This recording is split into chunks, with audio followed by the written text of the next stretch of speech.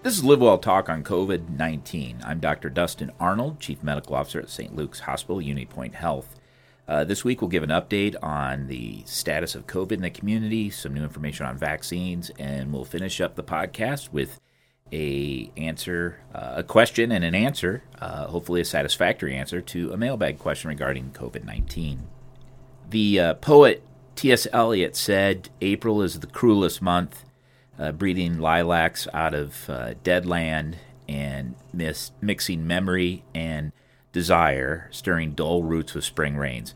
And that is the truth. We've just had crummy, rainy weather, always overcast, and so we're hoping for some spring weather to start coming, as that may help, again, drive the COVID numbers in the community down even further. The COVID census in the hospital, both hospitals. I talked to my colleague, Dr. Meyer. He has one that's awaiting discharge, and we have three and no patients in the intensive care unit. Our positivity rate for testing is 3.6%. Now, that is 6 positive tests out of 165 that were completed.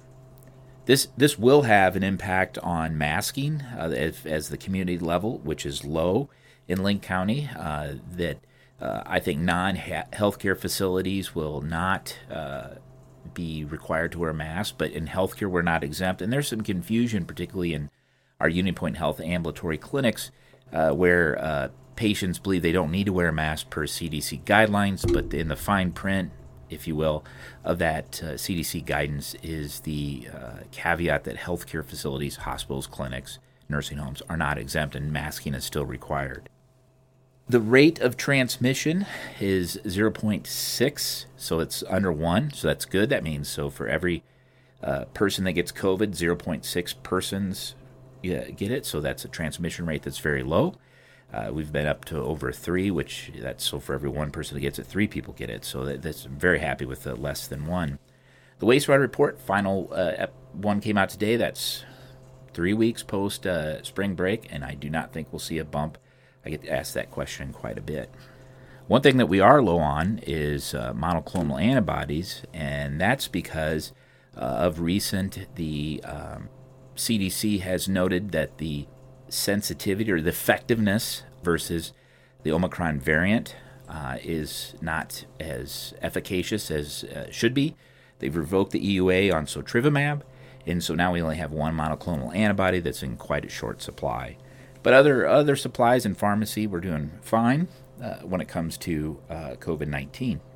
Natural immunity is gaining some steam and being looked at, and I think more will come, because now that we've been in the pandemic a couple of years, we have years' worth of data to look at and make determinations. So from that standpoint, I'm very excited with that, because I would like to know whether or not it has the same natural immunity as SARS-1, which is up to 17 years in cases that they followed.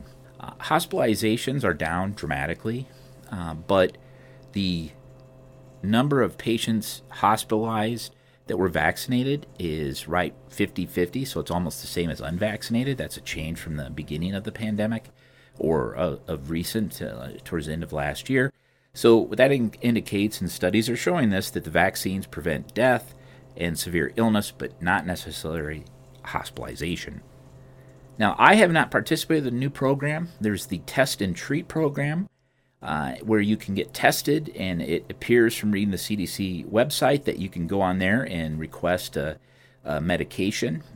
The Paxlovid, which is the antivirals, it's taken for 5 days duration, started within 5 days duration, started within X number of days of symptoms or positive test, is available at 3 pharmacies, Hy-Vee drugstore, or as locals refer to it, Drug Town on Blair's Ferry, Clark's Pharmacy down on 42nd, I believe, and then Mercy's Medical Center's outpatient pharmacy. Those are the only 3 locations that you can get that.